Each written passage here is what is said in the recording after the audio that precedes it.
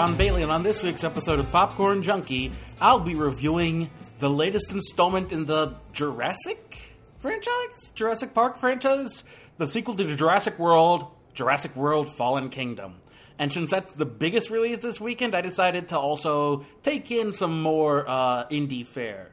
I cover the infamous John Gotti biopic starring John Travolta, Gotti, as well as the sort of critically lauded indie heist film American Animals, and I also took a visit to, I guess, mid-20th century Japan in the Ghibli Fest presentation of Pompoko.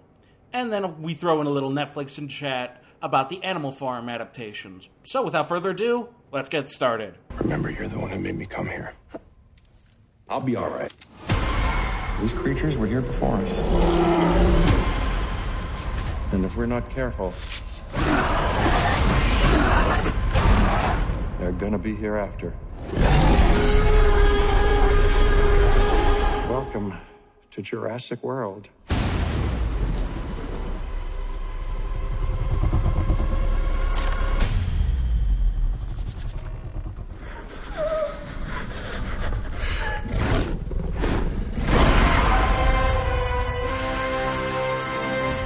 I'm just saying this up front, there will be a spoiler alert warning midway through this review. I won't get it because most of my gripes with the movie do delve into spoiler territory, so I'll be aware of that, and I'll give you plenty of warning. Suffice to say that this is my least favorite entry in the entire Jurassic Park franchise. Jurassic Park number 1 still hasn't been beaten, and I was pretty lukewarm on Jurassic World, all things considered. It was a nice return to form after Lost World and Part 3, but it still wasn't as good as that first movie. And this is just the pits. And mainly I put that on writer-director, not for this particular one, but the director of the last movie, as well as co-writer for this one, Colin Trevorrow. I think the guy just cannot handle actual plot structure. Like, what he defines as a movie plot is complete and utter insanity and pays no attention to what's actually going on in the movie. It's like he's that kid who turns in his first draft of a paper for a class and thinks he's done. That's what I'm getting from his writing and from his direction. Between the two Jurassic World movies and his last movie, Book of Henry, the dude cannot do plot at all, period.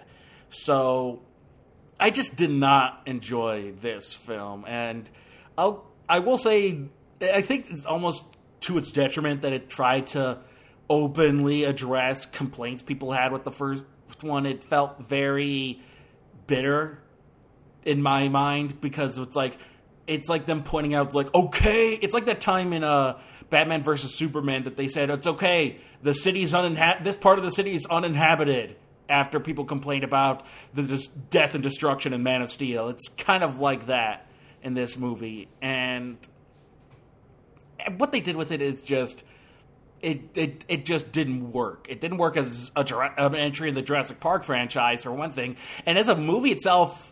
Outside of that, it just was really poorly put together. So, with that being said, it's definitely one of my least favorite movies this year, and it's the one I have no intention of returning to for this franchise. So, with that being said, let's get into spoiler territory. Spoiler alert! Spoiler alert! Spoiler alert! Spoiler alert!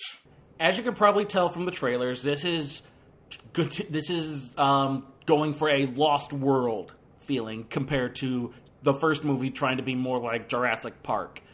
And like straight up references to the Lost World, including Hammond's last line from the Lost World is like an epic quote from the great John Hammond. And yeah, it gets pretty. And then, of course, most of the plot points during the course of this movie are almost directly lifted from the Lost World. It's almost blatant in a sense. And I didn't, and that's the thing. Prior to this movie, The Lost World was considered the worst in the franchise. Some may have considered Part 3 the killer, but Lost World was really bad in a lot of people's eyes, and it's one that I tend not to care for. But this time around, it really it leans heavy on trying to be like Lost World for who knows what reason they decided. But yeah, it's bad. The dinosaur effects are fine. I think they're a little bit better than the last movie, but they're not that great. They're still not as good as that first movie. The way that Spielberg handled the effects, they just aren't. And they brought in the director of The Orphanage. He's a Spanish director whose main focus has been horror. And so, for the third act of this movie, they tried to make it a horror movie, and that's where, in the trailer, you see their latest monstrosity, the combining of the Indominus Rex with Blue the Raptor.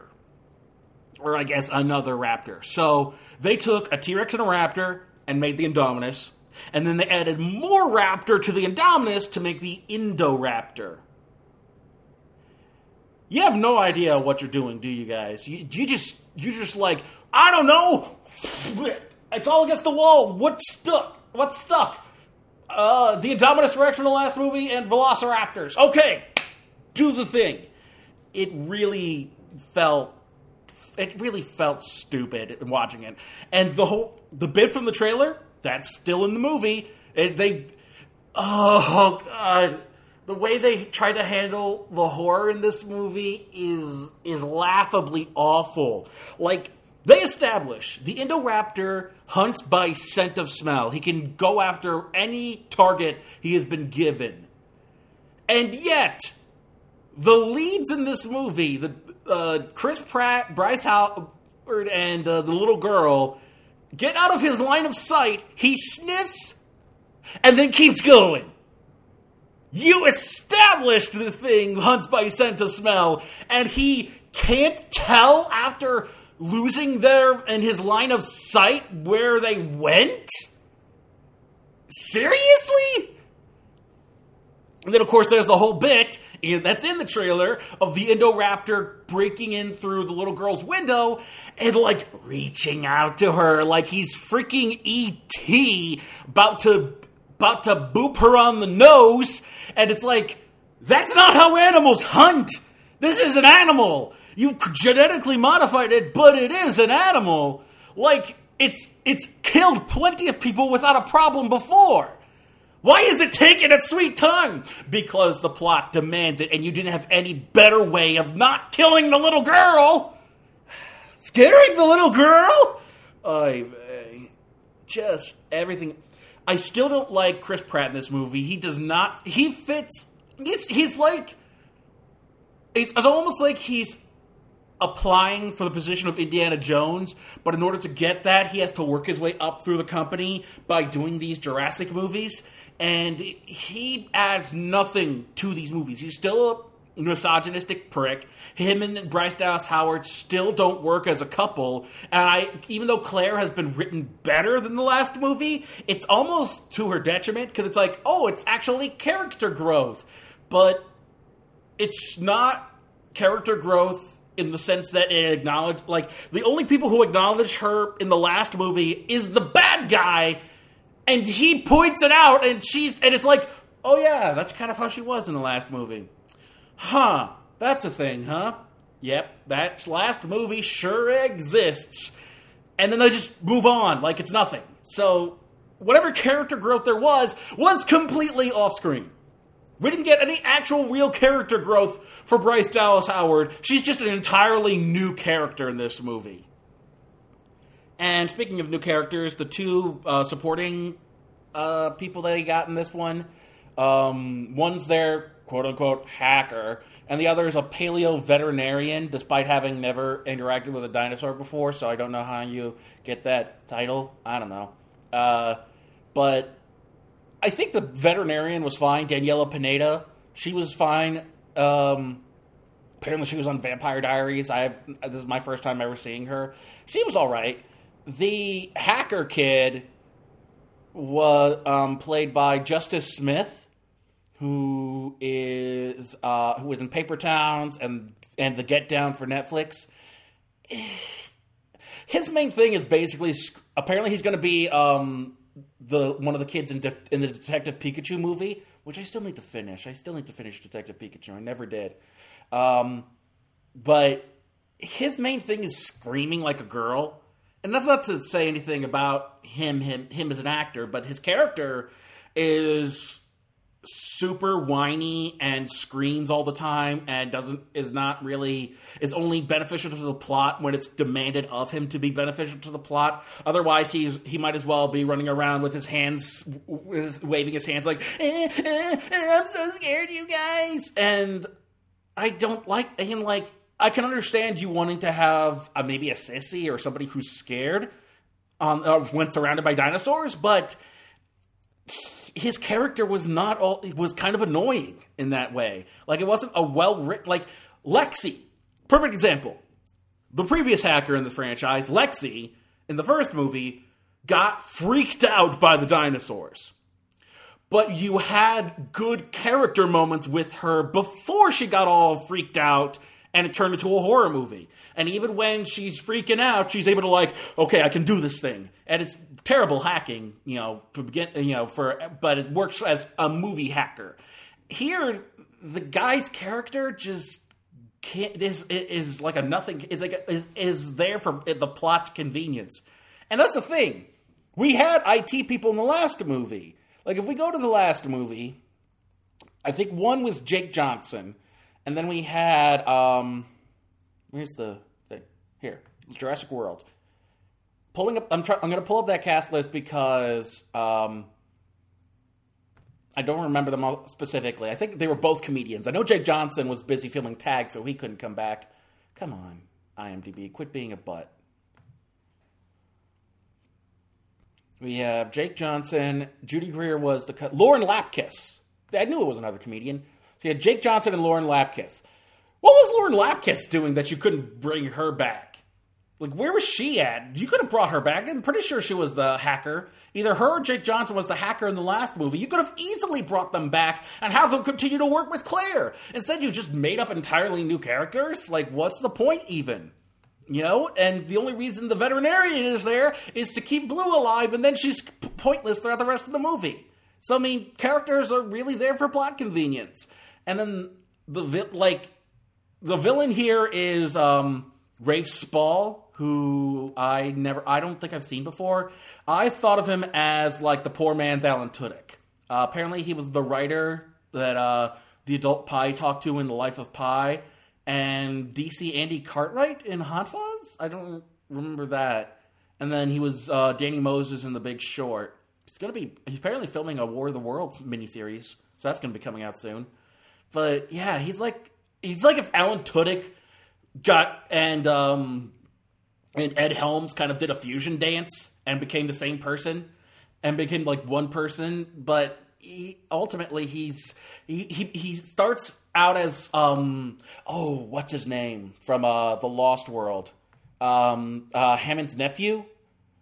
He kind of starts out in that sense. Arliss Howard, I believe, is the actor. Who's Private Cowboy in Full Metal Jacket. And he, Rafe starts out kind of like that character in Lost World, but eventually just turned into a mustache-twirling villain. Ooh, I'm selling dinosaurs on the black market. Aren't I just sinister? And yeah, it's ridiculous.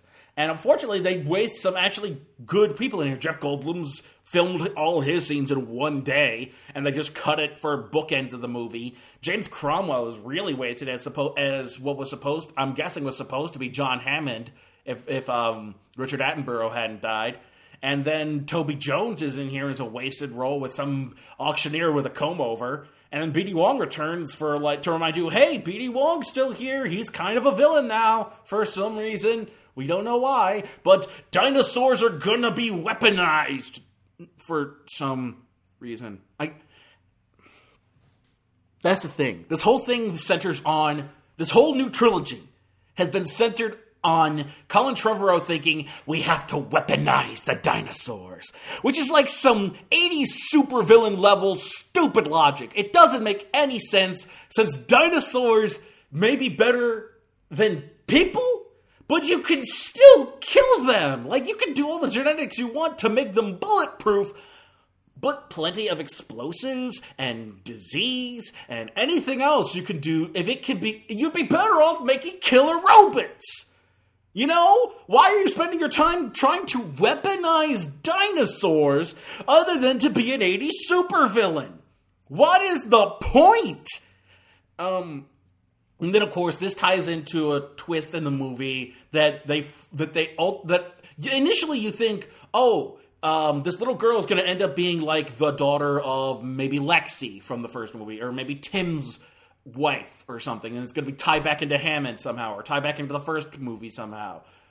Her mom is somebody we've never heard of, who is the daughter of James Cromwell, but it turns out that the granddaughter is actually just a clone of the mom. And as soon as they reveal that, you're just like, who cares? Why does that matter? That doesn't play into anything. Her being a clone plays less into the story than Boba Fett was a clone. Boba Fett being a clone of Jango made more impact on the story than this girl being a clone of nameless woman we've never heard of until now. This whole movie is a dumpster fire, and no matter what they do with the dinosaurs in this movie, it cannot make this movie worth watching more than once. If you're dying to see how they followed up on Jurassic World, just to see the train wreck happen before your eyes, maybe it has some value to you for that. Otherwise, just go back and watch the first movie. Just go back and rewatch that movie. It still holds up. Screw this movie, and screw Colin Trevorrow and his numbnuts of a writing partner, Derek Connolly. J.A. Bayona, he's probably still fine. I haven't seen The Orphanage. He did a Monster Calls, and that was amazing. So the guy's a perfectly fine director. He just got a really crappy script this time, and he deserves better. As does this franchise. This franchise needs to just stop going in the Michael Bay Transformers route and try to, ease itself back into what made it work. And unfortunately, I don't see them doing that. Never back off, ever.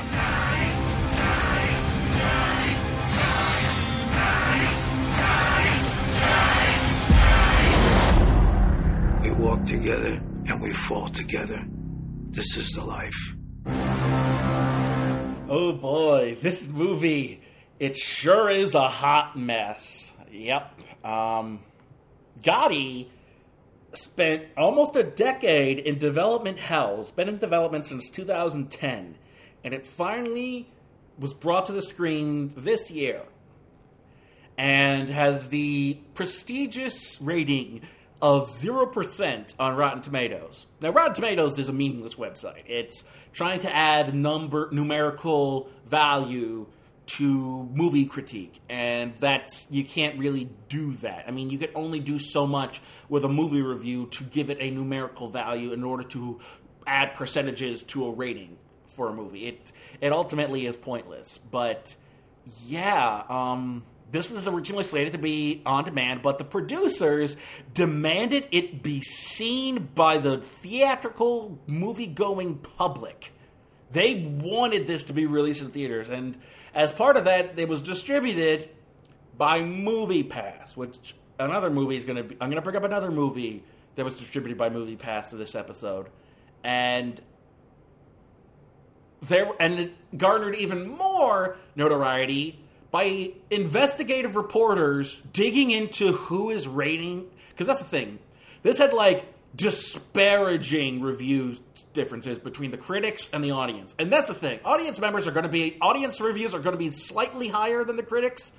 That's just the basis of how you review movies. Critics review them sort of based on their own criteria. They apply filmmaking technique and things of that nature to a review, to how they review a certain movie.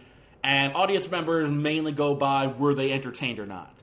And that's kind of how you see a difference of audience members are willing to give, are willing to support more mainstream blockbustery movies because they were entertained, whereas critics are going to aim, have higher reviews and scores for artsier movies that do more with the genre.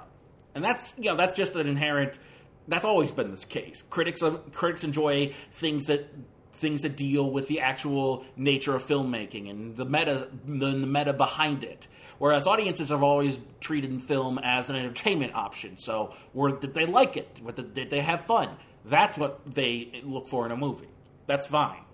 But there was a wide disparity between Gotti's critical score of 0% and its audience score, which, if it's a bad movie, it probably would have been 20s, 30s. That would have been fine. But apparently this was, rated super positive. Let me pull up. Let's see where it's at now. Rotten Tomatoes.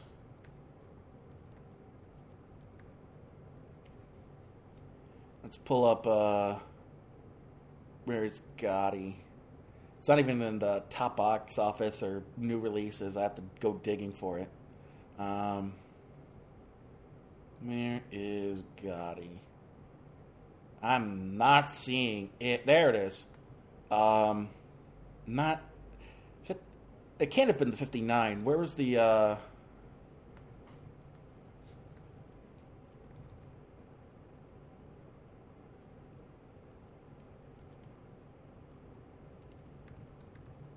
where's the thing? Let me go to the Gotti Wikipedia page that I saw it on. The controversy, Rotten Tomatoes audience score controversy. Do they say approval score of 80% from the audience upon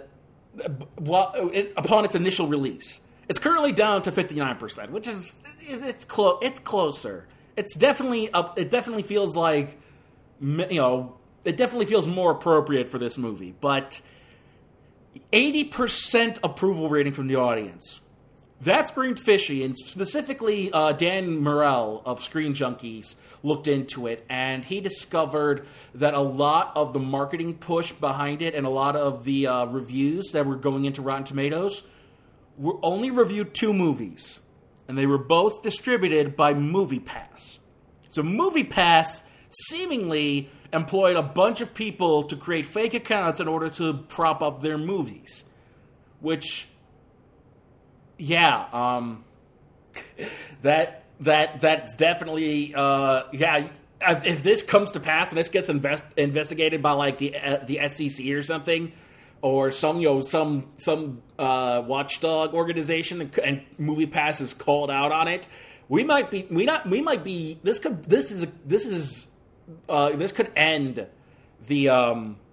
this could end any sort of rise for MoviePass if it turns out that they were trying to force an improved critical rate. I mean, but studios did this in the 90s where they actually, I think Sony was the one that employed an actual fake film critic in order to prop up their score. So there's always somebody giving positive reviews of Sony pictures, even if they sucked. So if MoviePass is doing the same thing with Rotten Tomatoes, that could easily bite them in the ass if that's how it turned out to be. If somebody investigated that and it's revealed you might see that article over the summer. Who knows? But yeah, there's definitely a disparity. And then of course, MoviePass and Vertigo Entertainment. Is that who the other distributor was? The people behind Gotti were like, hey, Vertical Entertainment. So they were like, hey, the critics hate us, but the audience loves us. See, so it's like they did this specifically as a ploy for their social media viral marketing. That's low. So but I haven't gotten to the film itself because I don't have anything to say. It's an incredibly inept. This is from Kevin Connolly, who's probably best known for being on and directing episodes of the show Entourage. I honestly haven't seen anything this guy has done, and he's just absolutely incapable of making a good movie. You know, I mean, that's the thing. It shouldn't be hard to make a Goodfellas, Godfather-style mob movie about John Gotti. That information is already there for you. They've done this before. This shouldn't be that hard. And yet, this movie can't keep its attention in any way. It's cutting all over the place. From John Gotti in the present, to how he became the head of the Gambino family, to this thing, to this thing, to this thing. And they tried to tie it all together. And somebody said, you gotta watch it from John Gotti Jr.'s point of view, because he's the real focal character. And it's like, you don't get that, because John Travolta is the only real star in this movie. If they wanted it to be about the kid, they should have hired somebody worth watching in order to play the kid. But they don't. They hire some nobody, and he plays it like freaking Hayden Christensen. He's that bad. And it's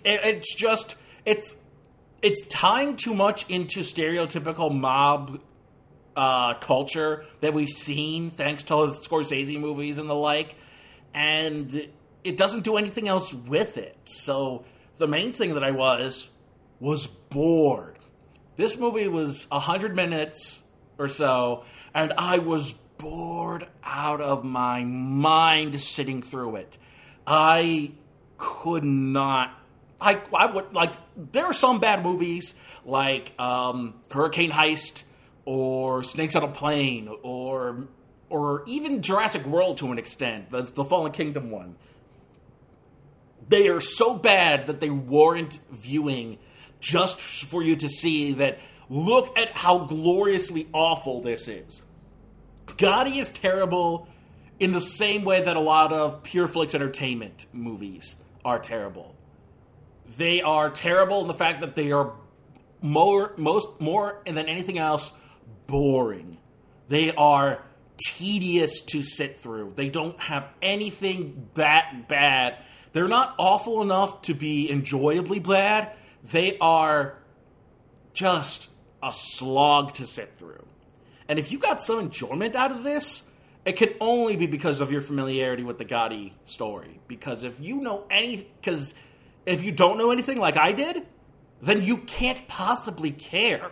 Like, the only thing I cared about was the fact that New Yorkers are so beholden to a known criminal that it's like, hey, he was good people. Which for me just made all his supporters sound like, blithering idiots. Just a bunch of mouth breathers who are so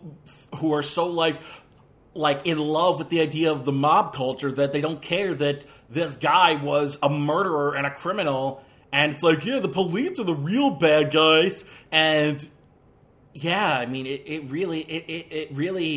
it's kind of fascinating to watch how this sort of cult of personality is built around a douchebag like John Gotti. So, if you want to watch something about John Gotti, watch a documentary. Watch maybe another movie about him. Don't waste your time on this nonsense.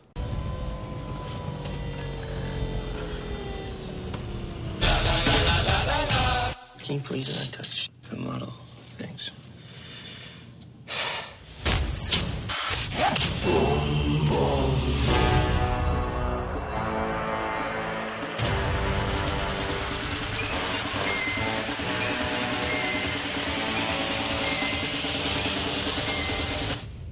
Let's do this. Now, if only Bart Layton, the guy behind this movie, had somebody as interesting as John Gotti to talk about. Instead, he's got 4 podunk kids from Kentucky who tried to steal priceless artifacts. That's the premise behind this movie, American Animals. And it's the other MoviePass movie that came out this weekend. And this one didn't need the push from fake accounts on Rotten Tomatoes in order to work. It was perfectly fine on its own. It doesn't matter who released it. It's a good movie. The premise here is based on I don't know how you would describe it. It was an attempted grand theft of priceless books from the Transylvania University's library, their special collections, and I don't know if the act itself has a name for it, but the whole idea is that this kid named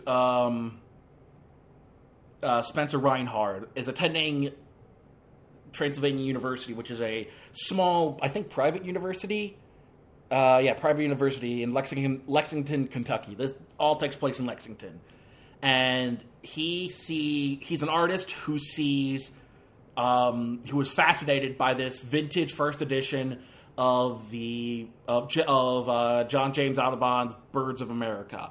And he comes up and he's like fascinated with the idea that there's this $12 million book just sitting in a library in Kentucky. And he poses this to his buddy Warren, played by Evan Peters, the Quicksilver from the previous two X-Men movies, Apocalypse and Days of Future Past. And Warren's this stoner kid who is slogging by on his sports scholarship that he's kind of forced into by his dad, and he's kind of like a sort of anarchist in a sense. He's very much against the system and being told what to do, and how capitalism has changed them. You know, he's one of those kind of douchebag anarchist kids from college, and he comes up with the idea to steal those books in order to get the money. And he mainly does it because it would be fun. That's the impetus behind this whole ordeal, is that Warren wanted to have some meaning in his life, to have a thrill, and he couldn't get that, and he could get that, and the only way in his mind to get that at this point was to steal these books. And Spencer's kind of roped into this because, you know, Spencer's just fascinated by these books and by especially the Birds of America. And so over the course of that, they bring in a friend of theirs, Eric, who's studying at the University of Lexington in Kentucky, or the University of Kentucky in Lexington, I think, maybe. He and Warren are going to the same school, as is, I believe, their other buddy, Chaz, played by somebody from Glee. I didn't recognize him, but mostly unknowns playing these four kids. Like Barry Keoghan? Okay, here we go. See, sometimes Wikipedia will have pronunciation guides, and sometimes they won't. Keoghan, who is best known for killing of a sacred deer, the movie with Nicole Kidman and Colin Farrell, and that's probably. And then of course he appeared in Dunkirk, but I couldn't point him out because everybody looked the same in that movie pretty much. But yeah, he's here as Spencer, and then Jared Abramson is the guy who plays Eric. And Abramson is probably best known for the Netflix series Travelers. He's a Canadian actor mainly. And apparently he was somebody named Tim Warren in Diary of a Wimpy Kid Dog Days. So this kid, this is kind of the big. He was also had a 2-episode role on Fear the Walking Dead. So this guy is very on his way up. And of course, Blake Jenner is the kid from Glee. He played writer Lynn, and he was also the love interest in The Edge of 17. So and he's also had a recurring role as Adam Foster on Supergirl. So I mean, this guy is mainly romantic comedies, and not the love interest. He was very different. He played Haley Steinfeld's brother in The Edge of 17. So okay, I remember him. I remember that kid. So yeah, that's kind of where this guy came from, and he's playing the jockey guy with a lot of money. That's who Chaz is in the group. So Warren's kind of the mastermind. Spencer is kind of the engineer outlining these things. Eric is the tactician who's planning out all the details, and then Chaz is the getaway driver and the money guy. And so by recruiting these two guys, Warren and Spencer, finally are getting ready to pull off this heist. And in fact, Warren even seemingly gets I say seemingly because you're never quite sure what's truth and what's being presented by Warren as truth. And that's a fun thing that happens in the movie too. But basically, they do try to pull off the books, and the heist goes wrong, and they do end up serving 7 years in federal prison. And that's the thing is, Leighton is best known as a documentarian. His biggest thing was the Locked Up Abroad series for A&E, and here he mixes narrative filmmaking with documentary filmmaking, because he'll interview the actual kids involved who are now in their 30s. He has interviews with their family, with the librarian who was there that day, and he then recreates what happened with the actors, but he'll also play with the idea that they're being retold this by the people. So, like, there's a bit where they're meeting somebody in New York, and Warren and Spencer kind of differ on who they remember meeting. And so when they differ on that, the actual actor that Evan Peters is meeting with changes. And there's even a point later on where they're talking about how Spencer and Warren talked about this idea, and they couldn't remember if it was at a party or while driving. And so it flips around with where they're talking about this. And eventually adult Warren talks with young Warren about, is this how Spencer remembers it? It's a cool bit. And that's the nice thing, is that Leighton has a great way of playing around with memory and with how things go down. And then he's able to do a really tense heist movie by the end. Because the first time they do it, something goes wrong. And then when they try to do it again, things go even worse. And by the end, then when they have everything, there's this really tense build up to the climax where the FBI finds them, and it has like the tense, like really like the strings being plucked staccato or pizzicato, I believe. And so it's like this underlying drone of the movie that goes. It's like building up to them losing their minds with paranoia and fear. And yeah, if you haven't already, go check this out if you can. If it's near you, go see it. It's a solid movie and one of my contenders for favorite of the year. From the legendary Studio Ghibli and Academy Award-nominated director Isao Takahata, Pom Poko comes to select cinemas nationwide. When the fun-loving Tanuki find their woodland community under attack by developers, they band together and learn the ancient art of transformation to try to scare off the humans and save their home. Playing for 3 days only, Sunday, June 17th, Monday, June 18th, and Wednesday, June 20th, as part of Studio Ghibli Fest 2018. Tickets and full schedule available at ghiblifest.com. I have been meaning to support this event all year. It started, I think, in March, and I've only now gotten to go to one of these presentations. This is a Fathom Events thing that's been going on until the end of the year called Ghibli Fest. And they started off with, let me pull up Ghibli Fest. This is done in conjunction with the new owners of the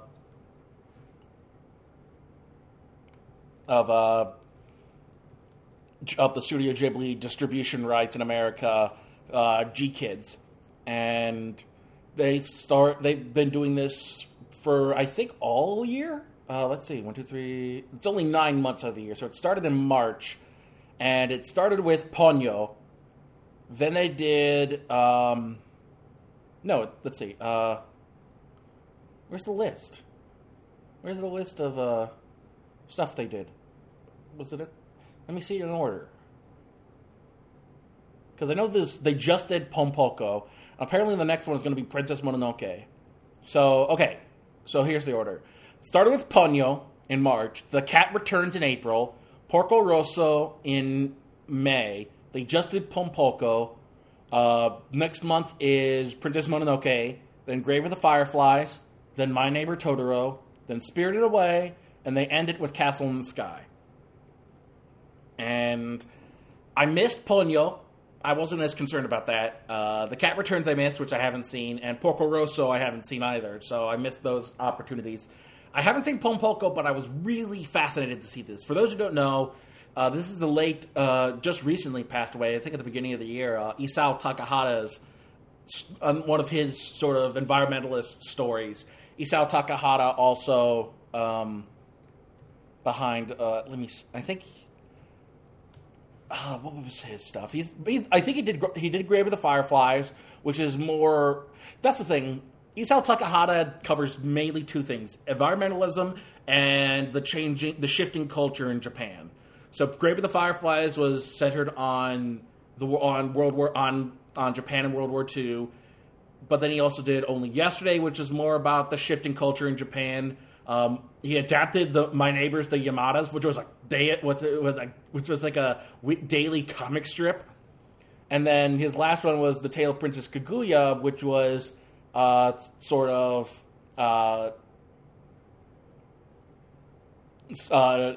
an adaptation of an old Japanese fable, I believe. So this guy has done all. He is also a producer on the Red Turtle a couple years ago, which was a contender for Best Animated Feature. Takahata also did apparently the music for Kiki's Delivery Service, so that's something. Produced Castle in the Sky and Nausicaa, and there's a bunch of stuff before Ghibli. So yeah, he's mainly known for Grave of the Fireflies, Only Yesterday, Pompoko, The Yamadas, and the Tale of Princess Kaguya. So he kind of, he's obviously had an interest in sort of discussing, like a lot of Ghibli films do, how the culture has shifted over the years, especially since these guys started off, during the World War II era of Japan, and saw how much things changed as Japan modernized over the 20th century. And this is no different. This is about a group about the Tanuki in what's the area? The Tama Hills outside of Tokyo, and it starts in the 60s and leads all the way up even into the 90s as the Tama Hills start developing into the suburbs, and these Tanuki are losing more and more of their habitat, and so and it's about them either trying to adapt to this change or to conserve their way of life. And it's about it deals with environmentalism and how humans are so oblivious to how they're damaging the environment. It also deals with Japanese culture and how it's almost forgotten its past in a way, which is a big deal in a lot of Ghibli movies. The idea that you forget who you are if you progress too far beyond that, and to not overlook your past too much, and whether or not you should change with the times. What are the benefits to adapting? But I missed the dub version, which seems to be pretty good. That one has Clancy Brown as one of the characters. J.K. Simmons is another guy. Tress MacNeille. Jonathan Taylor Thomas is the lead is one of the lead characters. Kevin Michael Richardson is in this. John DiMaggio, Olivia Dabo, Brian Posehn is a minor character. Russi Taylor, Maurice LaMarche. So solid voice acting cast on top of the celebrities that they brought in, who are really good voice actors in their own right for the most part. Although I don't know how Jonathan Taylor Thomas. This came out in '94, so this is probably like right after Lion King, Jonathan Taylor Thomas. So I have no idea how that went. I'm assuming it's that. Either they brought him in way after the fact. When was the dub made? Does not say when the dub was made. So I'm assuming it must have been Must have been late 90s or something. So because that would make sense why you bring in Jonathan Taylor Thomas. Otherwise, that's a weird pull. So yeah, I think the main thing is it doesn't have the right balance of seriousness and comedy.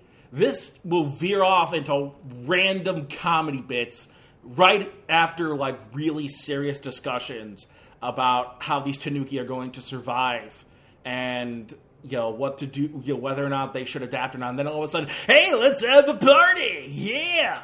So it's a weird mix. It's never quite sure how to mix the serious bits with the comedy, and that's interesting considering that Grave of the Fireflies has a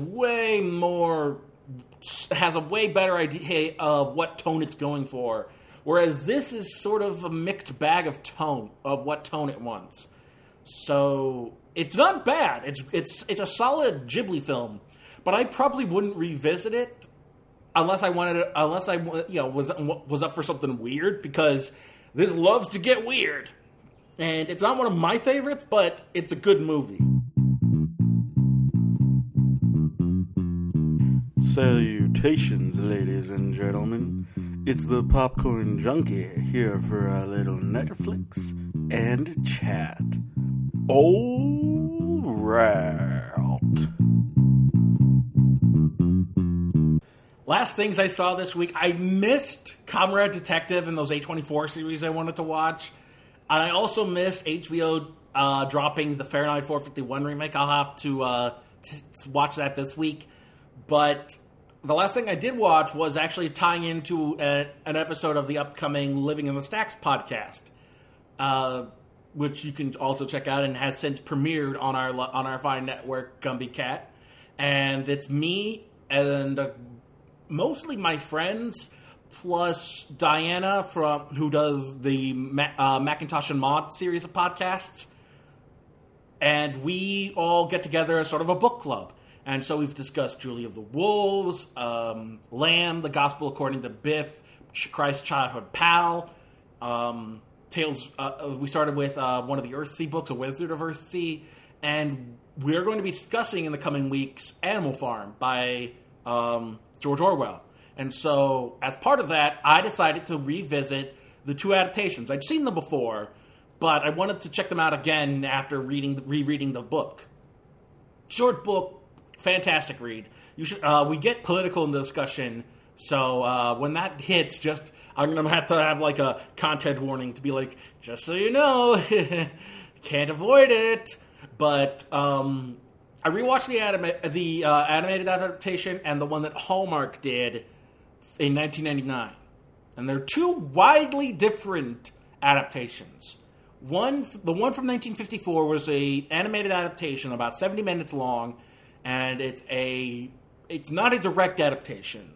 It takes the elements of it and tells a more streamlined version of it. It leaves out a bunch of characters, Clover, Molly, Moses the Raven, and the Pilkington, and I believe Frederick, who are the neighboring farm owners. And it cuts out a lot of the nuance as well. A lot of the real commentary on the Russian Revolution that it was making was left out of that animated version. At the same time, by streamlining it, it made a really solid animated version of the story, even though a lot of stuff was missing from it. And by the time we reached 1999, Hallmark adapted it, did a much more direct adaptation, included Molly the horse, included references to Clover, included a bunch of stuff that was left out of the animated version. But yet it replaced Whymper, who was sort of the reference to Russia trading with the West, and replaced him with Pilkington, who was one of the neighbors, and then went into a weird tangent about propaganda by introducing television and cameras and having a whole propaganda piece about Napoleon in the movie. It's and then it just cuts to the end, where apparently the animals abandoned the farm to live in hiding, and Napoleon's regime just collapsed. And it's a bizarre ending to the movie. And the one thing both adaptations get wrong is they try to force a happy ending. In the animated version, the ending is a counter-revolution to Napoleon's regime, or I guess, a revolution, because it wouldn't be a counter-revolution. That would imply that the Napoleon's leading a revolution. So there's a revolution led by Benjamin the donkey against Napoleon's regime after he has fully turned into no better than the humans, and to just basically the pigs are just more humans.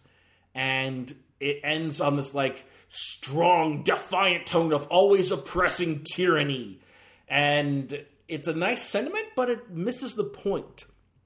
And then the Hallmark movie opens with a reference to what the ending is going to be, which is the collapse of Napoleon's regime, which looks so bizarre and out of place and such a weird aesthetic that they went with. And I can't recommend people watch the Hallmark one. It's not very good. Yet it's the most faithful to the book and has the better cast. In the Hallmark movie, you have Patrick Stewart as Napoleon, great choice. The late Peter Ustinov as Old Major, solid choice. Kelsey Grammer as Snowball, good choice. You had Pete Postlethwaite as Farmer Jones and Benjamin the Donkey, great choice. You had Ian Holm, who is best known as Bilbo from Lord of the Rings. Not the young Bilbo, but old Bilbo. He plays Squealer, the sort of mouthpiece to Napoleon. He's good. And then you have Julia Ormond as a made-up audience surrogate narrator character as a sheepdog who eventually gives birth to the secret police that Napoleon enforces. It's all really, really weird the way they handle some things. And it's also the uglier version because they try to incorporate animatronic animals as well as realistic animals. And then they include like a really badly done CGI rat as sort of like some comic relief character who's terrible. And I cannot recommend people watch it. It's more direct in adaptation. It's trying to be more faithful, but it loses any sense of passion behind it. It's really dry and boring, ultimately. So it's weird to say, but the animated version that cuts out most of it and is not a good adaptation is the better movie to watch. Let's suggest these to the Dom. I love the Dom. Go check out the Dom on YouTube. He does adaptation reviews, and I would love to hear his thoughts on this. But yeah, I learned through the recording of that episode that apparently Andy Serkis wants to do a mocap and high frame rate 3D version of Animal Farm, which I need to see. Breathless, I think his other one was, about the guy who was paralyzed from the neck down and found a way to improve. What was that movie? Hold on. Andy Serkis. Filmography. Director. Breathe is the movie.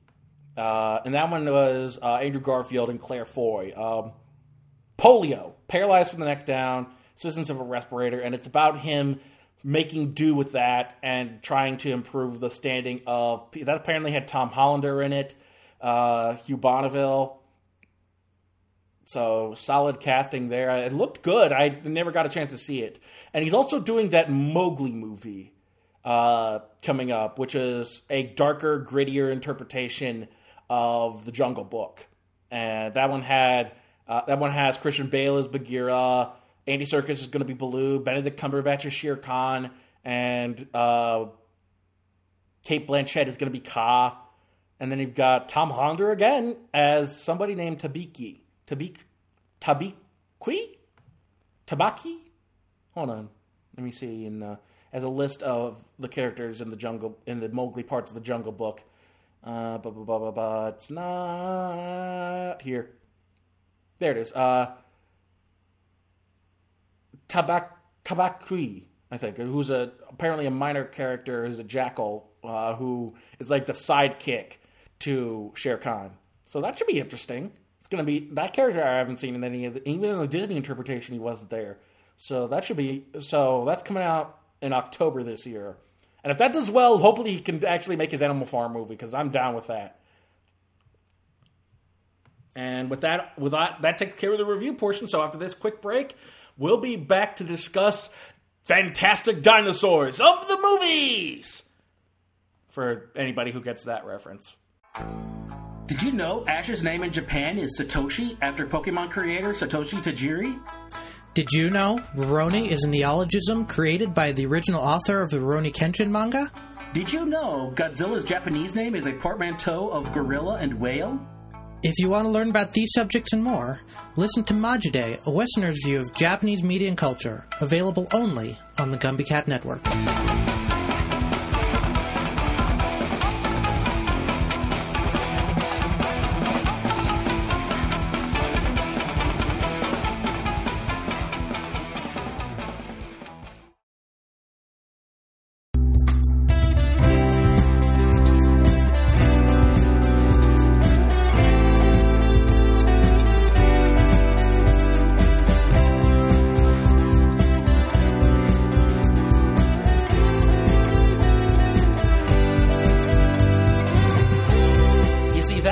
In reference to an old VHS tape that I used to watch as a kid called Fantastic Dinosaurs of the Movies. And so the tape, which was basically a collection of trailers for dinosaur movies. And so that whole thing began with Fantastic Dinosaurs of the Movies. So that just explained the reference. Anyway, we're talking about dinosaurs. We're talking about the big green, sometimes feathery, scaly monsters that we all know and love from our childhoods, and their history on the big screen. Now, this isn't going to cover every dinosaur movie ever made. This is just going to cover the big, sweeping depictions of dinosaurs. So, our story actually begins millions of years ago, because that's when the dinosaurs died out. And then we cut to 65 million years later, in the year 1841. You see, by that point, bones have already started to be uncovered, but people thought they were bones to prove that there were giants living among us, as sort of like proof behind the veracity of the Bible. And some thought they were proof of the existence of dragons. And so it took until naturalist Sir Richard Owen in 1841 to actually coin the term dinosaur. This was his way of saying we have a new terminology for these beasts that we have started to uncover. They will henceforth be known as dinosaurs, which comes from the Greek for terrible lizards. And even back then, it only took him a decade to get him to start exhibiting dinosaurs wherever he went. He was big on showcasing these beasts that he had coined. And as part of that, he added 33 statues of what they believed dinosaurs to look like to the Crystal Palace in London. Now, if you're actually a Londoner, and you can go to the site of the former Crystal Palace in London and see those statues still in place. Because, unfortunately, that Crystal Palace burnt to the ground. And so those statues are still there in the Crystal Palace Park. And it's actually known as Dinosaur Court. And they've since been revitalized and made to look and restored by the British government or whoever owns the Crystal Palace Park all that information. And Yeah, there's even lithographs of Sir Richard Owen holding a dinner in the mold of one of the iguanodons that are seen there. And the thing is, these dinosaurs are not what you would imagine dinosaurs to look like. Like, the closest one to, the only ones that are really close to how they look are, like, the mammals, and then the ichthyosaurs. Like, the megalosaurus and the iguanodon, none of them look like how we've determined them to look. And so, but it's a nice way of showcasing here's what we thought dinosaurs looked like. And so even back in the 1850s, after they had just been named, Sir Richard Owen was trying to make some money off of these big lumbering beasts. And so when films started to make an appearance, it didn't take long for dinosaurs to make their way onto the film. I mean, it took some time. It took till about the 1920s with special effects pioneer Willis O'Brien bringing the first dinosaurs to life in a live-action movie. Now, they'd been on film before then, but I'll get to that later. Willis O'Brien's dinosaurs, you may remember as from The Lost World from 1925 and from King Kong. And it was so for the first half of the 20th century, all dinosaurs on film were brought to life mainly through stop-motion animation. It was the most efficient way of bringing dinosaurs realistically to life on film. Because after O'Brien passed away, his protege, another special effects pioneer, Ray Harryhausen, brought even more dinosaurs to life. He's behind the caveman movies of the era, like 1 million years BC, and When Dinosaurs Roamed the Earth, I think. If you look at his filmography, you will see, not only did he, I think, assist Willis O'Brien, okay, he started assisting on Mighty Joe Young, which was a sort of King Kong-esque wannabe. But his first real film, just as a special effects artist, was a couple years later with The Beast from 20,000 Fathoms, which was based on a Ray Bradbury short story. Then you've got Mysterious Island, which featured dinosaurs. You've got 1 million years BC, The Valley of Gwangi. And, okay, so it wasn't... So he had no dealing with... so it was 1 million years BC that he did, but When Dinosaurs Roamed the Earth was another...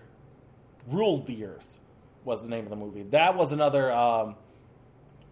This was part of that whole, Cave Girl series of schlock movies from the 60s. And who did the effects on that one? Let me take a look at the IMDb. There we go. Cinematography, produced, costume, makeup, production, art, Albert Blackshaw. Special effects by Alan Bryce, Roger Dicken, Brian Johnson. So Alan Bryce, let's see what he's done. He apparently worked on Star Wars, Alien, Legend, The Killing Fields. Not seeing Oliver, apparently.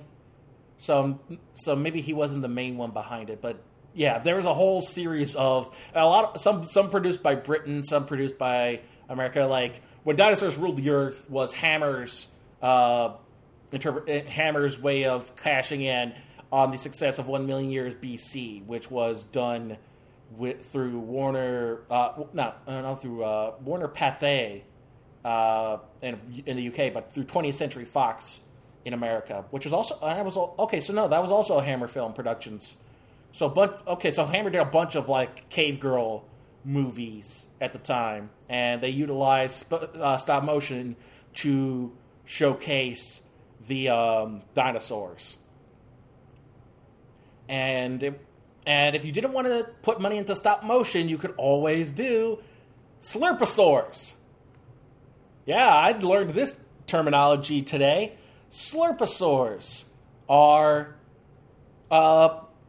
her nickname given to the special effect of utilizing actual modern-day reptiles as dinosaurs by gluing accoutrements on their scales, like fins and horns and stuff. You see this in the 1929 version of The Mysterious Island. You see this. You see one in 1 million years BC. Journey to the Center of Earth, the Lost World remake from 1960. King Dinosaur utilized them. It was notoriously bad, and it's probably the worst utilization of dinosaurs as a special effect. But if you didn't want to do that, you could always put a man in a suit, which is what a lot of the kaiju movies did when they wanted to try and bring a dinosaur to life. They would put a man in a suit. In fact, there was a really bad movie from, I think, the 80s. When did The Last Dinosaur come out? I think it was 1977. 1977 Japanese-American production, Tokusatsu, featuring a man in a suit as a Tyrannosaurus. It was so bad. I remember seeing this on like a Saturday afternoon after the cartoons had ended. It was bad. I need to revisit it. Did they do a Mystery Science Theater on it? If not, this is perfect for Mystery Science Theater.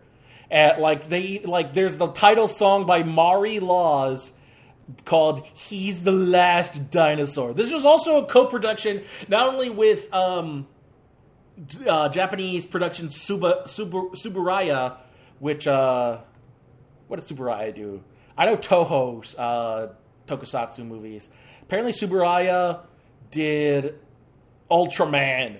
So the guys who made Ultraman and Rankin Bass, that's right, the people behind the stop-motion Christmas specials and the animated Hobbit and Lost Unicorn movies, did The Last Dinosaur with the people behind Ultraman.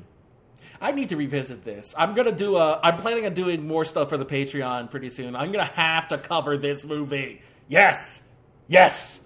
This must be so. So if you're really cheap and you don't want to put money into stop motion or the time, you could put a man in a suit. That's like a dinosaur, right?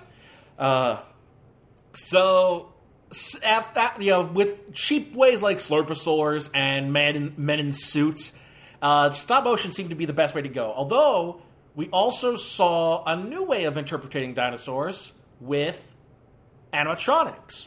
And Stan Winston is most famous for this, for the way he utilized animatronics in the Jurassic Park franchise under Spielberg's production.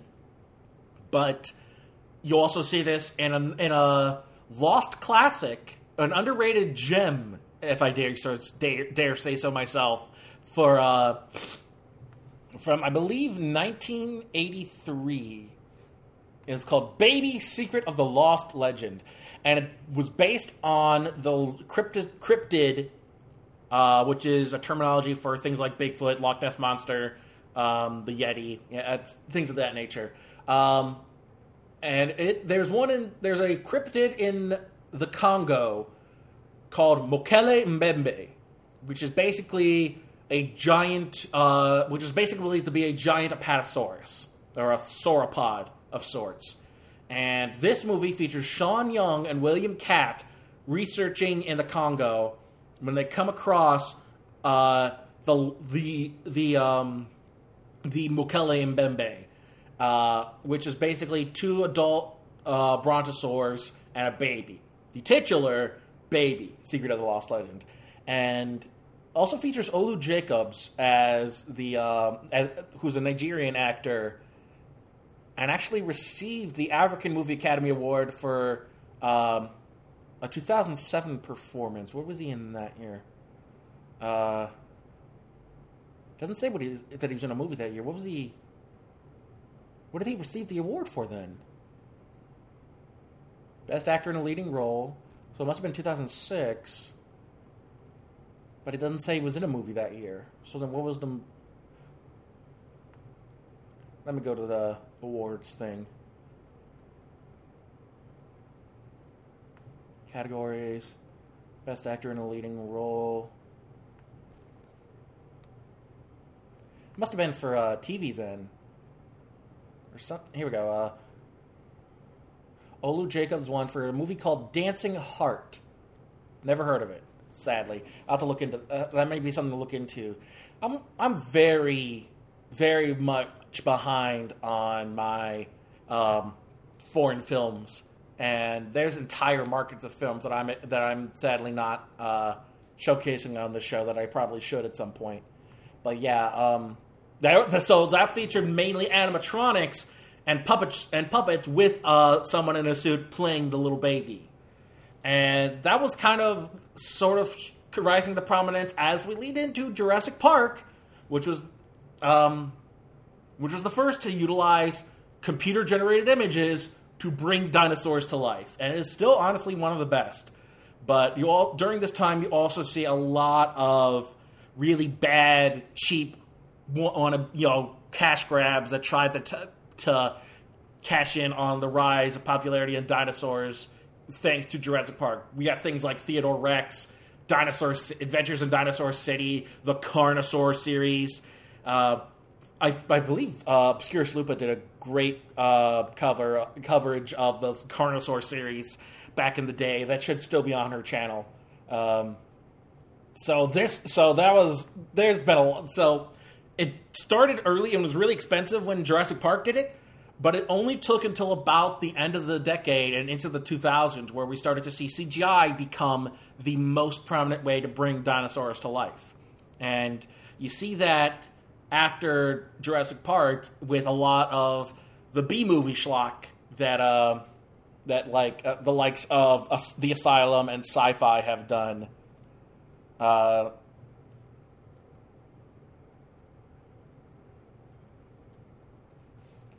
Let me pull up films featuring dinosaurs. Year. Let's pull up like the mid-2000s. We've got Lost World, Jurassic Park, Flintstones, did mix of puppet and CGI animation.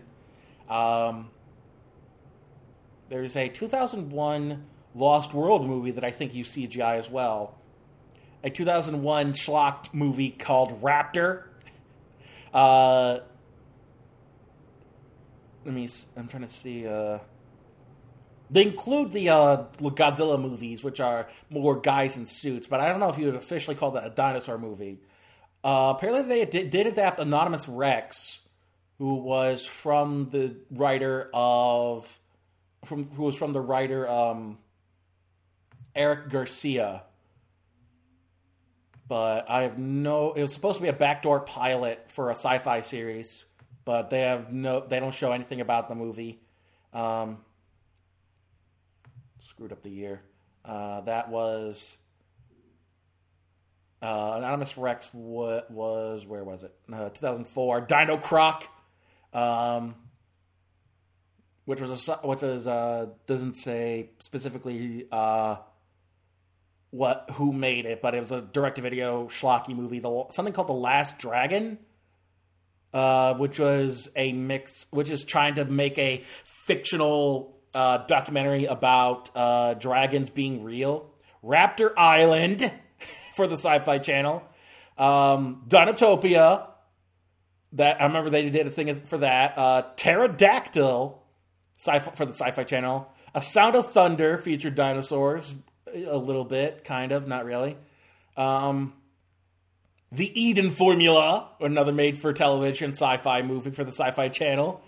Planet Raptor, which is a sequel to Raptor Island. 1 million BC, not years, just 1 million BC from the Asylum. Aztec Rex, Tyrannosaurus Azteca, from the Sci-Fi Channel. Journey to the Center of the Earth. Oh my god, they did a Turok Son of Stone movie. Oh my god, yes, I need to find that monstrosity, yes. Land of the Lost, Asylum did a remake, kind of the Land of Time Forgotten when Land of the Lost came out. Dino Shark, Triassic Attack. Tree of Life apparently featured dinosaurs. The Dino King from South Korea.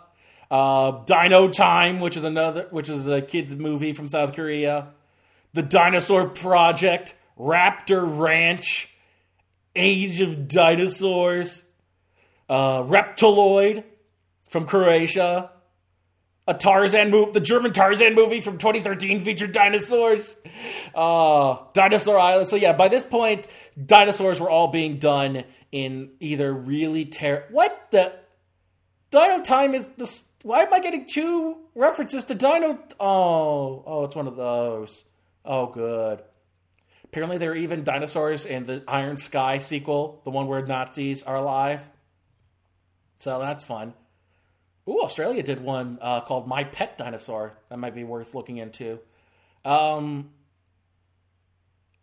yeah, if you're doing live action dinosaurs at this point, you're gonna have to use CGI. That's the big takeaway mainly. After the 2000s, unless it's 2D animated, and if it's live action, you're gonna see CGI dinosaurs. Unless it's really cheap and they go with a puppet. Or like a man in a suit again. Oh, lovely. Speaking of animated, let's talk about those animated movies.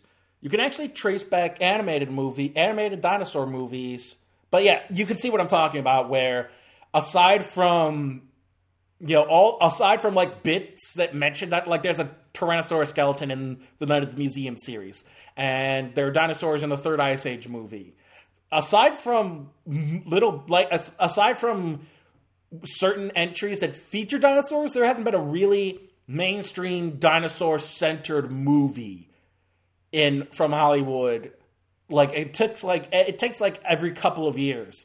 You'll get things like Walking with Dinosaurs, the 3D movie, or you'll get a Godzilla remake, or Age of Extinction featured the Dinobots, or Pixar will do The Good Dinosaur. Aside from that, it's few and far between for dinosaur movies. There just aren't being made by mainstream Hollywood for the most part. Oh God, I remember T-Rex Back to the Cretaceous. I remember they did like a tie-in computer video game for that. Oh God. Why is Barney on here? Barney does not count and you know it. Oh, I forgot the other puppet miniature thing. Prehysteria.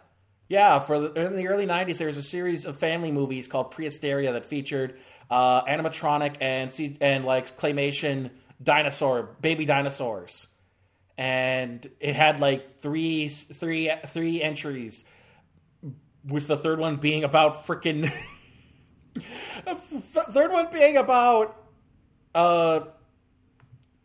miniature golf. It's lovely. So yeah, let's talk about animation. Going back to the beginning, the first animated use of dinosaurs in film was actually right around the same time they were introduced by D.W. Griffith, the racist prick that he is, in a short film he called Brute Force, a.k.a. Primitive Man. And that one was about cavemen and dinosaurs, and featured the first live-action dinosaur on film. And that same year, I need to look this up, because I only know Brute Force through Linkara, and that was the comic book about the animals, cybernetic animals. Let me see some images. It looks like they're puppets and some stop motion. That seems to be... And there's a Slurposaur. So, it's a little mix of all that. And I have no need to watch it because D.W. Griffith can rot in hell where he belongs. But yeah, in 1914, we also saw the first animated depiction of a dinosaur with Gertie the Dinosaur, which was brought to us by animation pioneer Winsor McCay.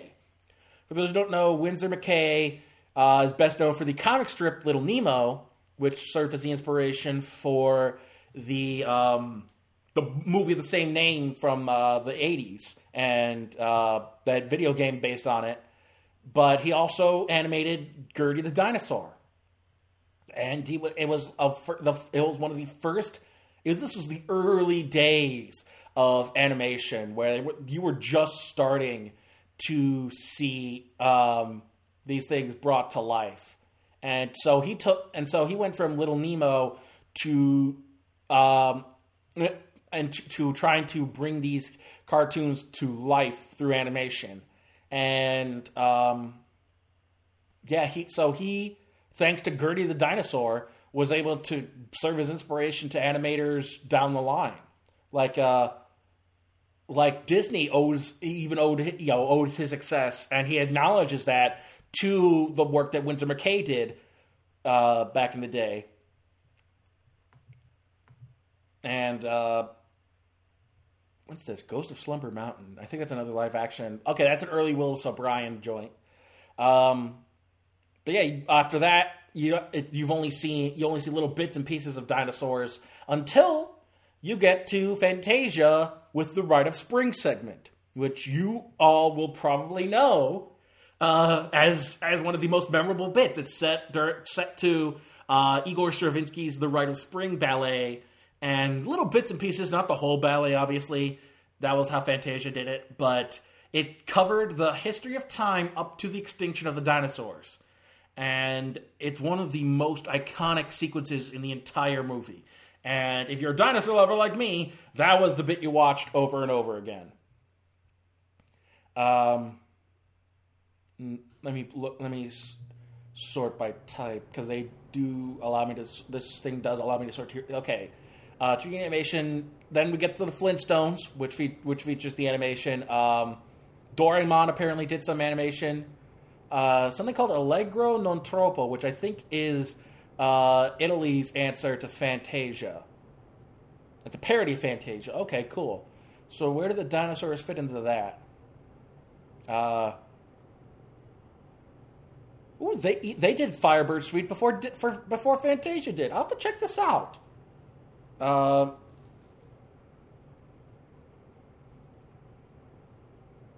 Does not list dinosaurs. Maybe it's the Caveman. It must be the Caveman segment, because there's a Satyr set to Debussy's Prélude à l'après-midi d'enfant. I'm sorry if I butchered that. But Prelude of a Faun. Prelude to the Afternoon of a Faun. I like that piece. They did a Caveman segment set to one of Dvorak's Slavonic dances. Ravel's Bolero has something to do with Coca-Cola, and is a parody of the Rite of Spring segment. Sibelius's Valse Triste is in here, and then of course Stravinsky's Firebird Suite. I'll have to check this out. This sounds right up my alley. I'm surprised I haven't seen this yet. But there's like a parody with a Coke bottle in it, so I'm down for this.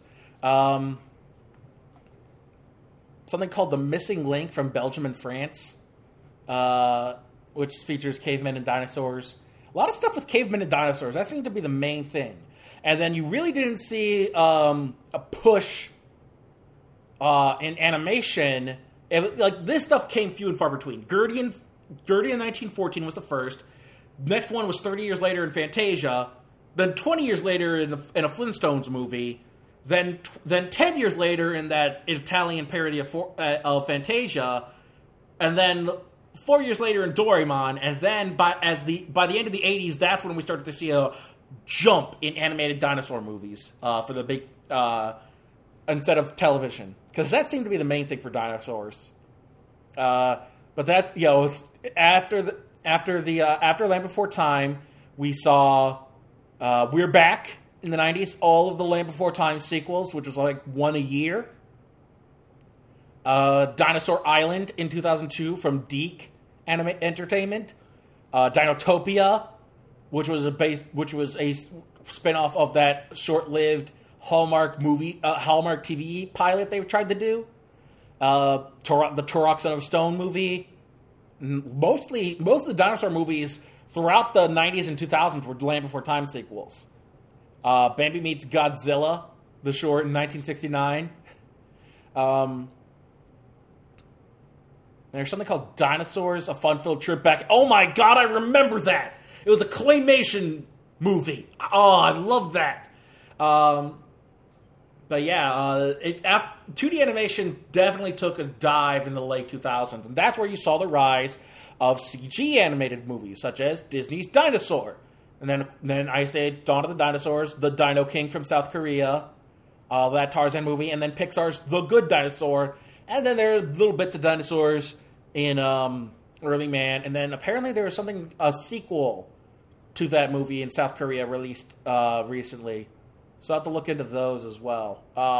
So yeah, dinosaur movies sadly have not really been as prominent as they should be, considering. Like, aside from the big ones like The Land Before Time, like Jurassic Park, I mean, and then Godzilla was only incorporated because he's kind of based on a dinosaur. Aside from that, it's mostly B-movie schlock, like the Hammer stuff from the 60s of Cave Girl, which was mainly focused on making cave girls. And then you've got crap like Carnosaur and the Asylum movies and the sci-fi movies. Dinosaurs have been kind of relegated to schlock status, sadly. And I feel that's unfair. And also kind of showcase, and if it's not schlock status, then you've also got it paired into kids' fare. Things like Barney, the Land Before Time sequels, Dinosaur Train, Dino Saucers, Dino Riders. Only thing really television related, I mean, even the Flintstones has been relegated to kids stuff, even though it started off as a sort of animated sitcom. But sadly, most people think of dinosaurs as stuff for little kids. Obviously, because adults don't care much for dinosaurs, which is bullcrap, because dinosaurs are amazing. What person wouldn't, like, of course we want dinosaurs, we just don't want dinosaurs to suck so much, you know? That's why I couldn't allow for couldn't give a break to Jurassic World, because, I still want dinosaurs, but I want my dinosaurs to be good, dang it. And, I think being relegated to the stuff of kids, sadly, didn't help it. So either it's for little kids, or it's for schlocky B movies, and I feel like that's unfair because dinosaurs are amazing. We should have more stuff featuring dinosaurs, and and unfortunately, I don't know if we'll get that. So, dinosaurs, you deserve better, especially better than what Colin Trevorrow has for you. Christ Almighty. All right, I think that about does it for the discussion, which leads us into... And now the Popcorn Junkie checks in with this week's box office report. This week only saw one new release, as I mentioned. So with that in mind, let's take a look at where the other two things I saw this weekend ended up. Apparently American Animal saw a jump in gross. Let me take a look at it. It looks like it started off in limited release, and it started off in June in limited release, and it has been steadily growing in box office stuff. So it started off with 134,000, then the next weekend was 229,000, then 210,000, and this weekend it's estimated to earn over $500,000, which isn't much, but considering its indie movie status, it's pretty good, all things considered. Like, it's for an indie movie that took a while and doesn't have a major distributor behind it, that steady increase in its box office is actually a good thing. That means it jumped more than twice its box office from the last weekend, and it is just outside of the top 10. So if it's able to increase its theater count in the next couple of weeks, it might even improve based on that. Doesn't specify how much its budget was. Let me double check the wiki, see if that has it. $3 million budget. So if it can manage to scrape together $6 million, it's all right. That'll put it in the black. So wish it the best of luck. And if it's going this direction, that seems to be doing the right thing. Meanwhile, dropping from 11 to 12 is Gotti, which brought in more than American Animals, but only still brought in under $1 million this weekend. Domestic total is $3 million. No foreign total. Let's take a look at that budget. Any information on that budget? $10 million to make. So American Animals is 1/3 of a way to making back its budget and is steadily on the rise, whereas Gotti is already falling down and couldn't even make back $10 million. So good riddance. Thing sucks. So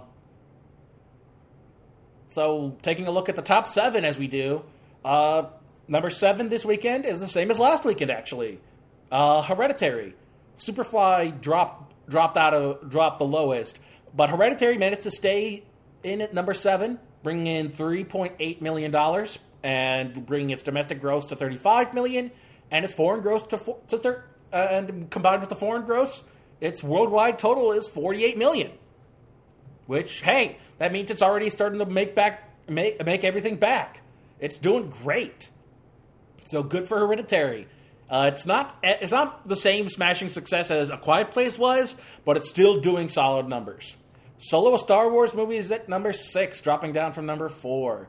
And it only brought in $4 million this weekend, bringing its domestic to $202 million, and the worldwide total up to $353 million. So it's only now made back its budget, and it still hasn't recouped any marketing losses. This movie is a flop, all things considered, and it's the reason why Disney decided to cancel any future spin-off movies, which I'm okay with. Take a couple years and focus on the mainline series. If you want to do spin-offs, do something more interesting. Do things like the Old Republic series. Do things like the Thrawn stories, Do something we haven't already seen before. Because that's where the money is. That's why Rogue One did better than Solo. Because we hadn't seen Rogue One as in that way. You hadn't seen that story told before. Solo was basically retreading everything we know about Han Solo. Next up, staying at number 5, is Deadpool. Deadpool brought in $5.2 million this weekend, bringing its domestic gross up to $304 million, and its worldwide gross up to $700 million. And it actually lists the budget here as $110 million. So its domestic gross alone made back its money. Combined with the foreign total, Deadpool 2 was a smashing success. Probably even bigger than the... Let's take a look at the... It's still behind the first Deadpool movie, but both Deadpool movies are the highest grossing of the entire X-Men franchise, adjusted for inflation. How are they adjusted for inflation? Adjusted for inflation, Deadpool is still actually the highest grossing of the X-Men movies. Like the X-Men sequels from the 2000s are between the two Deadpool movies, but Deadpool is still the most successful of the X-Men movies, which I don't know what that says. And with it, I'm not sure what Disney's going to do now that they own Deadpool. I would hope they would just let it ride, because it's not, don't mess with the money. But who knows? We'll see where that goes. Dropping down from number 3 to number 4 is Tag. Tag brought in $8.2 million this weekend, bringing its domestic gross up to $30 million, and its worldwide gross $31. Brought in $1 million overseas. So it's made back its budget, but it still has a ways to make back its marketing. So it's partial success, but not a big success. Not the kind that warrants any further sequels. Maybe it'll do well on DVD. We'll see.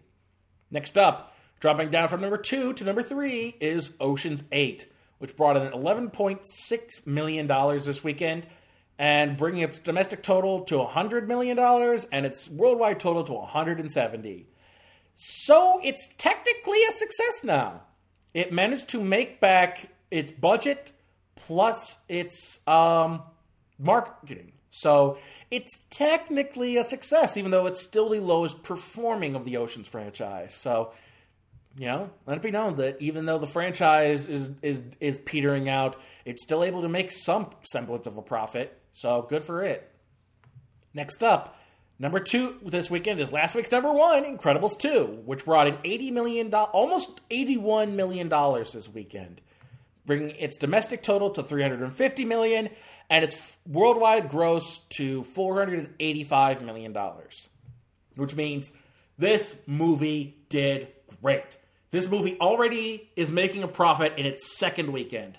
So I think it already made back its money in the first weekend. Is already making a profit in the second. This is excellent. It's actually ranked number 4, unadjusted for inflation, for Pixar at the moment. Still behind Inside Out, Toy Story 3, and Finding Dory. If you adjust for inflation, Finding Nemo and Finding Dory are right neck and neck. They're the highest grossing Pixar movies. Toy Story 3 and 2 are right behind, then Monsters, Inc., the original Toy Story, then Inside Out, then the first Incredibles, then Up, and then Incredibles 2. So Incredibles 2 is in the top 10 of highest grossing Pixar movies. So let it be known that this movie, this movie is warranted, and people are loving it from what I hear. I didn't love it as much as the first one, but it's still an incredible movie. So I'm glad to see it succeed. 14 years to make it, and it was all worth it. And last and certainly least, number 1 this weekend was Jurassic World Fallen Kingdom, bringing in $150 million domestically, and globally, $700 million. The foreign markets went out in droves to save this movie. This movie couldn't make back its budget by itself domestically. The foreign markets ate this movie up. And I gotta say, it has to be the fact that the terrible plot is not translated for that audience. The plot doesn't matter because it's for the foreign markets. It's the same problem you had with Resident Evil and Transformers. The plot makes no sense because it's not about the plot. The foreign markets don't care about the plot, they care about the action. And I think that's where the problem comes in. But it's obviously not a problem for Universal, because they make all the money. So this is already on its way to make over $1 billion. So we'll see where it is next weekend. It may have a falling off. How does this compare to the other Jurassic Park movies? Still ranked number 5th. It hasn't made more than Jurassic Park 3 yet, but that's the next one to beat. And even adjusted for inflation, it still can't beat the other Jurassic Park movies. And worldwide, unadjusted, it's number 3 behind the first Jurassic Park. Jurassic World made over $1 billion worldwide. So it's got a ways, and it's slated to make that money back. So the rest of the world likes these movies, probably because they don't have to sit through the terrible, terrible, terrible plot. So that was the box office report this weekend. We did see a jump from Won't You Be My Neighbor as it reached more theaters. It saw a massive increase in the number of theaters playing it. It made over $1 million this weekend, so I'm hopeful that Won't You Be My Neighbor will come to my area soon, because I'm dying to see how that turned out. Even though it's out of the top 10, how is Infinity War doing? Let's take a look at it in the Avengers series. Not the Avengers series, the Cinematic Universe. Still $30 million behind Black Panther domestically. And still the highest grossing movie worldwide. Over $2 billion. Good for them. So happy. Happy for you guys. And last but not least, let's take a look at what's to come this weekend. Now, full disclosure, I will be in Chicago for Double Toasted in Chicago this weekend on Saturday. So if you're in the Chicago and you're going to that, check me out there. But I will still be able to make the 2 wide releases this weekend. That shouldn't be a problem.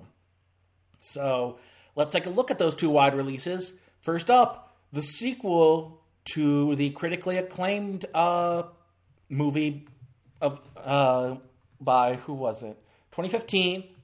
Denis Villeneuve and Taylor Sheridan. Sicario is getting a sequel. No Emily Blunt this time, focusing mainly on Benicio del Toro and Josh Brolin's character. So let's take a look at the last trailer for Sicario, Day of the Soldado. I don't know why that's better than Soldado, but whatever. I know who you are. Yeah, that little girl You're thing. the attorney who Stanley killed. Just Not they. we didn't need that. I'm having Logan flashbacks. And now you hunt them. Yeah. Adios. Even though Taylor Sheridan's returning as the writer, this feels like that leap from First Blood to Rambo First Blood Part 2. The president's adding drug cartels to the list of terrorist organizations. You can understand how that will expand our ability to combat them. You want to see this thing through? I'm gonna have to get dirty. Dirty is exactly why you're here. You're gonna help Is that a us George start Bush war. stand-in? With who? In 2018? Everyone. No rules this time.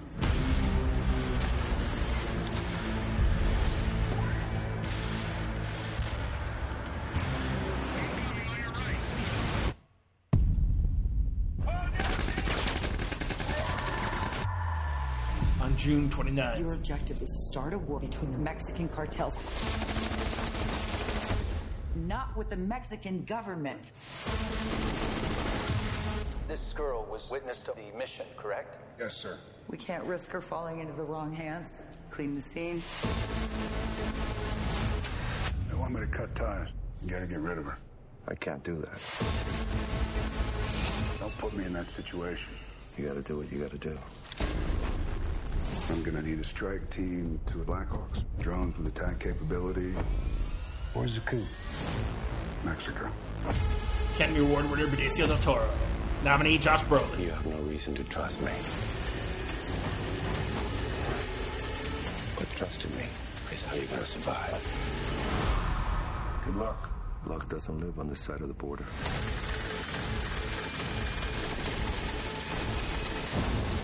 Yeah, I'm not sure what that's about. I don't even know where the Soldado thing comes from. So I'll have to revisit the original Sicario. But yeah, this feels like they're going that route of, now we're a slick action movie franchise. After being an actual commentary on the war on drugs and the Mexican cartel's treatment of people. Yeah, that's going to be fun.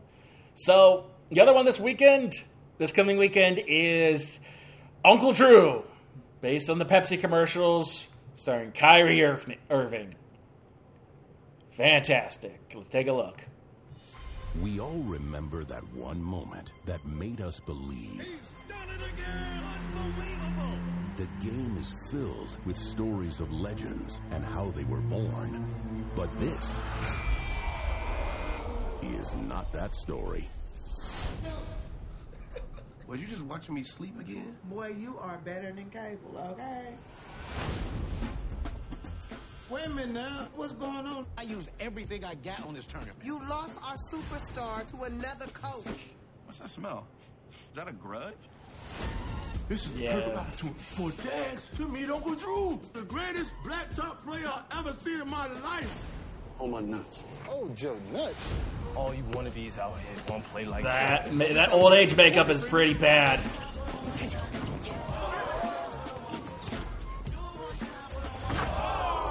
Don't do him like that, Uncle Drew.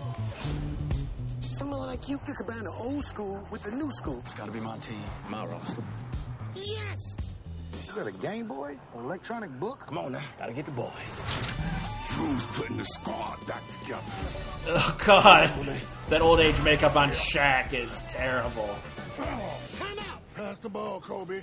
Come on, Drew, you told me these dudes can play. This dude, he's a karate man. Hey, he's meditating right now. This guy right here can't even see. Swish. How's that geriatric team of yours? You get them all individual life alert bracelets? You still don't believe, do you? I got each of you a little something. So we gonna ball? We gonna ball.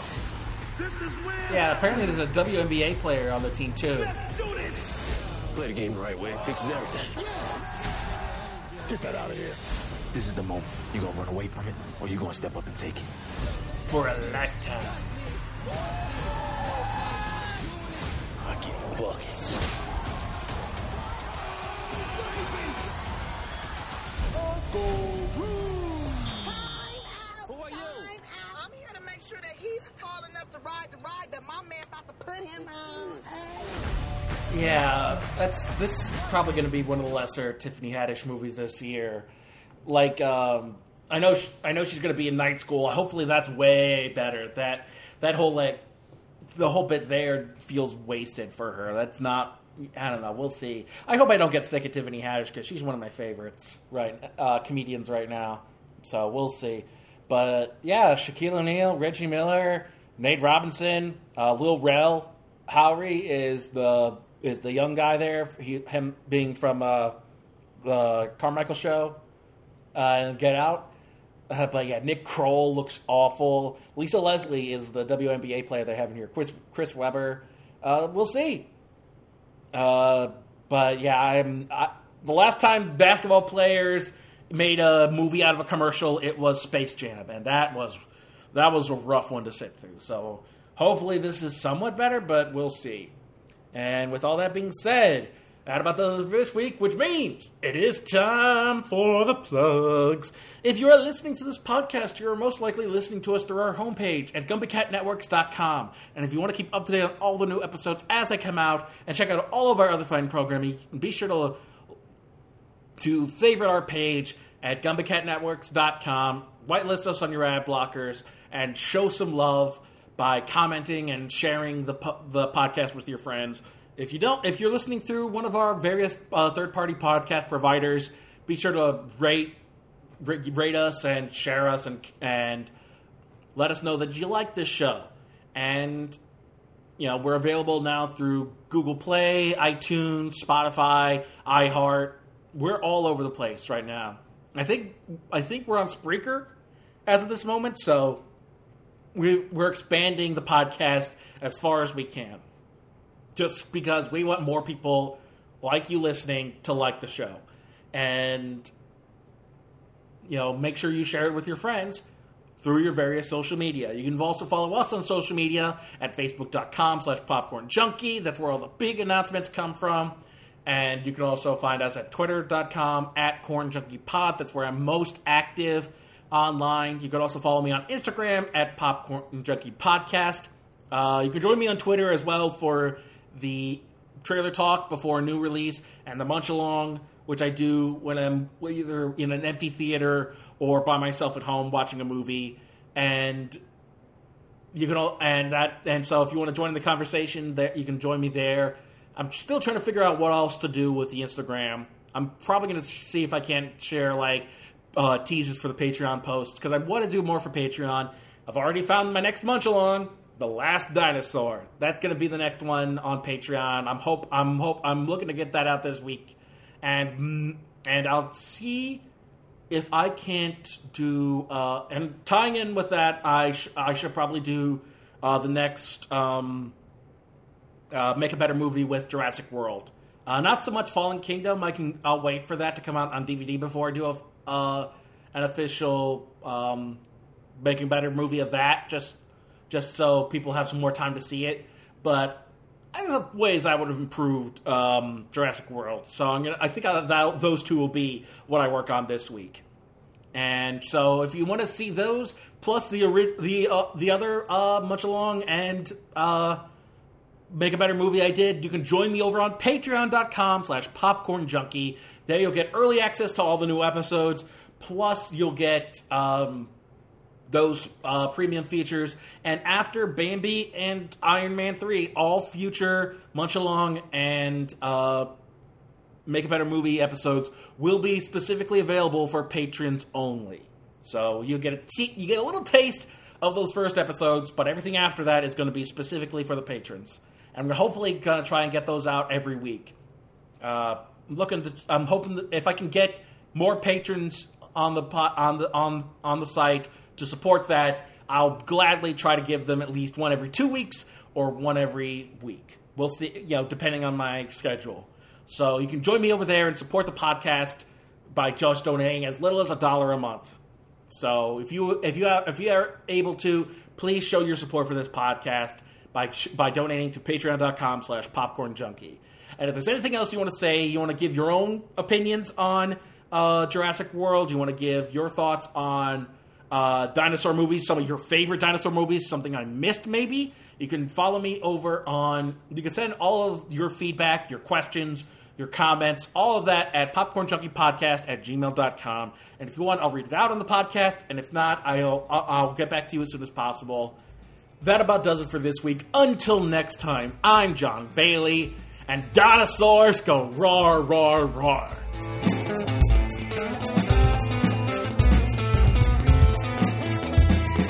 The theme song for Popcorn Junkie is Funky Popcorn by The M. Look up Funky Popcorn by the letter M on SoundCloud for more of their music. Artwork provided by Nafyo, Nafyo. Look up nafyo.deviantart.com for more of his artwork.